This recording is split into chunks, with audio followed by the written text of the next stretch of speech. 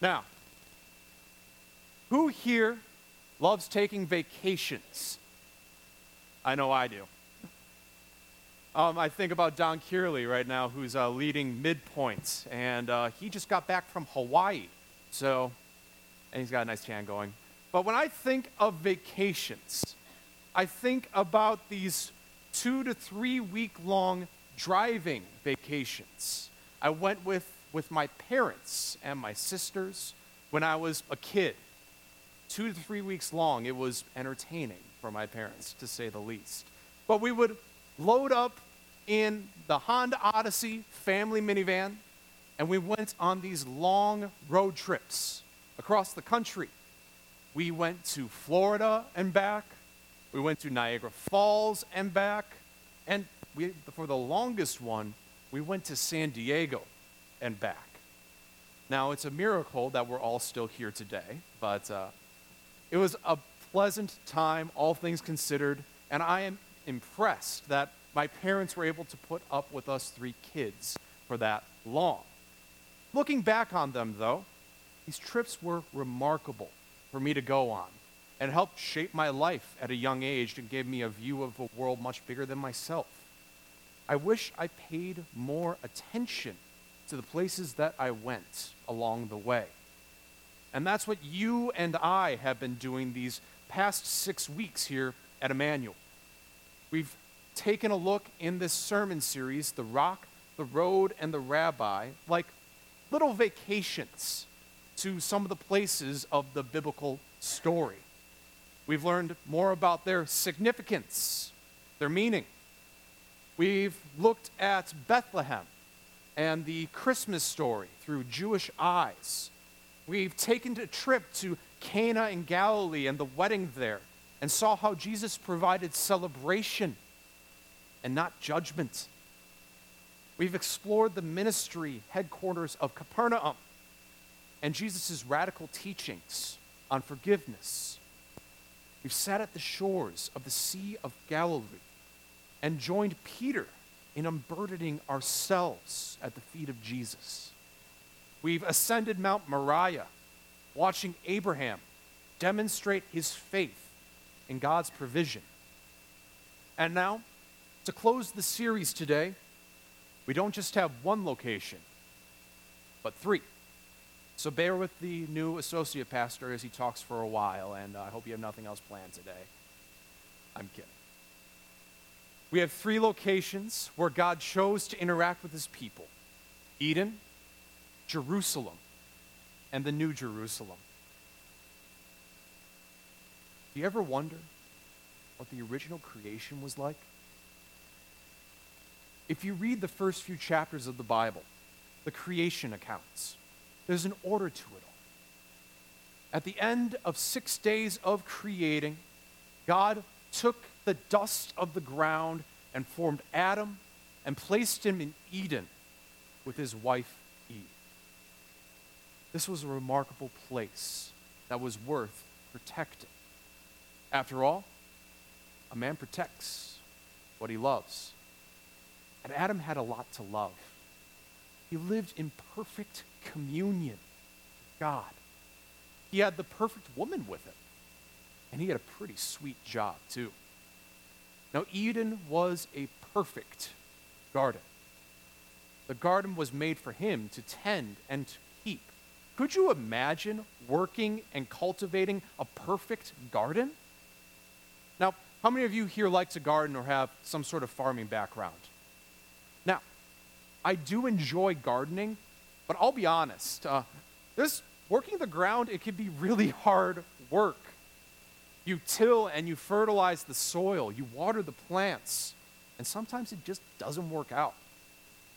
You care for it, you nurture it, you protect it from pests and weeds. There is a genuine beauty in watching something grow. That was Adam's job, his calling. I can't even begin to imagine how great that was. Anything that he planted grew perfectly. He lived in harmony with God. He had the crown jewel of creation as his wife to love and to cherish. Adam had every good thing that we could possibly imagine.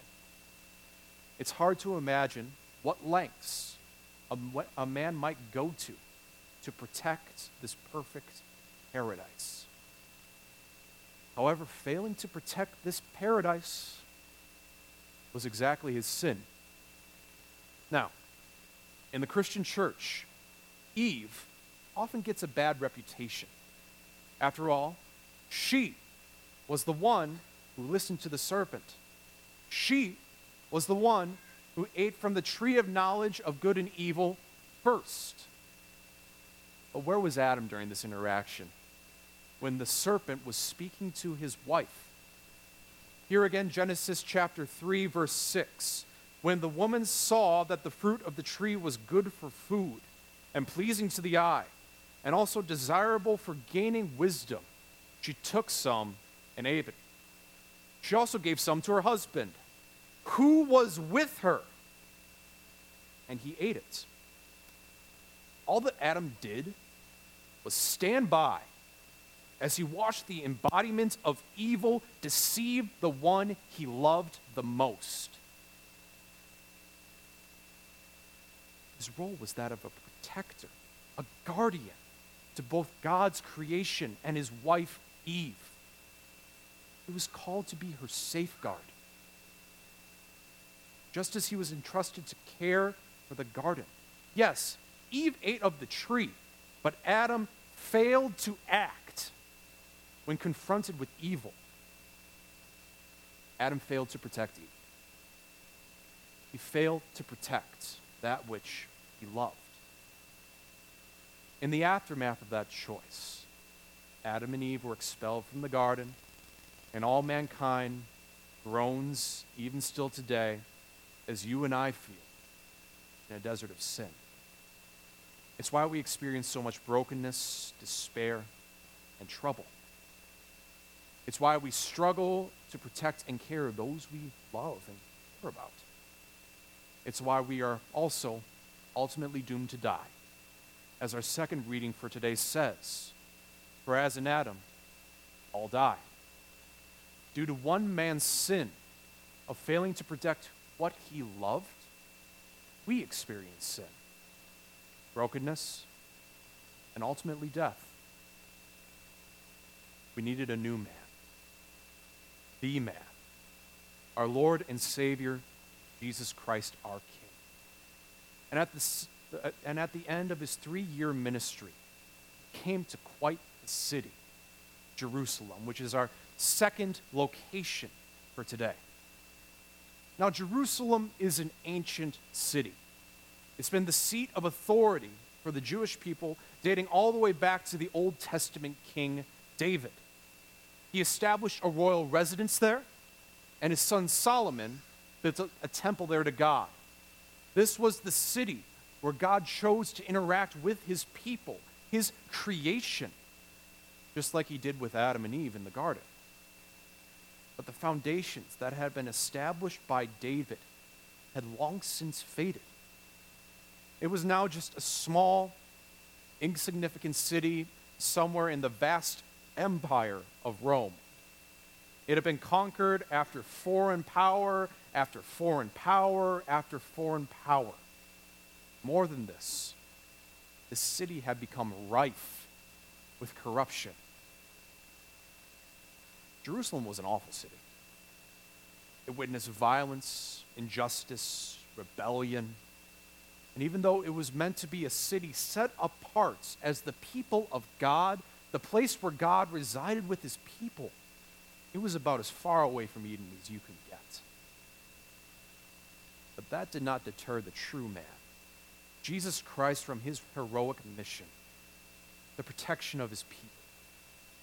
Jesus rescued all those who believe in him. There was but one path for him to walk, leading to his death. Even when he was tried unjustly by the Jewish authorities, even when he was beaten and whipped, even when the Roman authorities failed to act in his defense, even when crowds of people of Jerusalem were shouting for his crucifixion, even when he was nailed to a tree on a hill overlooking this broken, flawed, awful city and breathed his last, he was not deterred from his goal. He laid down his life on the cross, making payment for our sins and defeating death itself in his resurrection. He was the ultimate sacrifice for our sins and proved to be the ultimate protector in his resurrection. This is because in his resurrection, Jesus has destroyed death forever. Just as Jesus rose from the dead, you and I will one day too.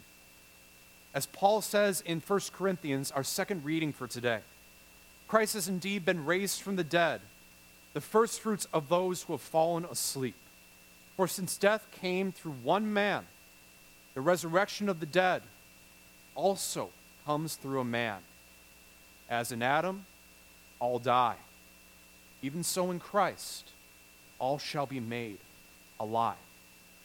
Just as Adam brought sin and death into this world by failing to protect what he loved, Jesus protected, he rescued the ones who love him by forgiving their sins and promising them eternal life in his holy city, in his coming kingdom.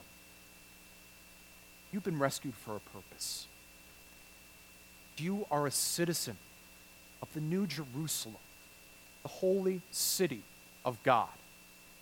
As we journey throughout Scripture, as we read our Bibles, we find that the story of God's redemption doesn't end in a garden. The new creation, where we'll be raised from the dead, is not a garden. It's a city. Given the backdrops of cities we might know, like Jerusalem, even still today, and the conflict that wages there, or Chicago for that matter, it is crazy to think that a city could be this good, but it's true. Revelation 21 says, I saw the holy city, the New Jerusalem, coming down out of heaven from God, prepared as a bride, beautifully dressed for her husband. Imagine it. A city freed from corruption, of violence. Later in that chapter, it says that God will wipe away every tear from their eyes. There will be no more death or crying or pain, for the old order of things is passed away. You and I wait and long for the day that Christ comes again in his second coming on Judgment Day, and the city becomes fully realized. But yet, in the meantime, the city endures, even still today. This is because the city of God, the holy city, is wherever his people are. And this brings us to our last location for today.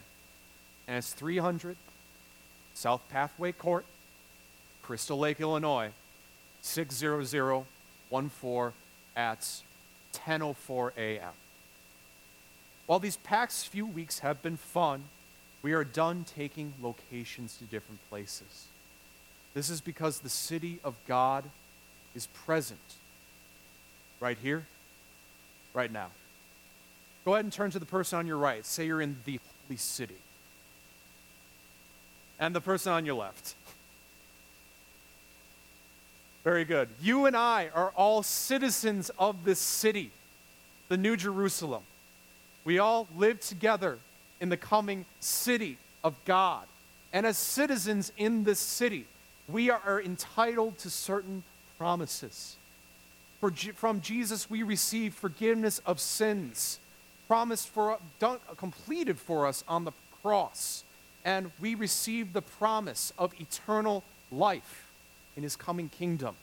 And also as citizens, we have certain responsibilities that we are to uphold. We have tasks to do. Just as Adam was called to protect his garden and his wife Eve, just as Jesus saved those who believe in him, You and I are called to live responsible to our vocations. You and I have many different vocations or callings in life. For example, I've been called to be a fiance. He's right there. Hi, honey. Sorry for embarrassing you, but yes. Thank you. I've been called to be a son, a pastor, a brother, a godfather. My niece is adorable, by the way. A citizen of the United States. Vocations are seeing the different people in your life that are close to you or located around you and dedicating your life to serving them. It's a sacred duty and an honor we're all called to. What about you? What are some of the vocations that you've been placed into? Are you a father? Are you a mother? A son or a daughter? A husband or a wife? What about work? And how's your attitude to all of them?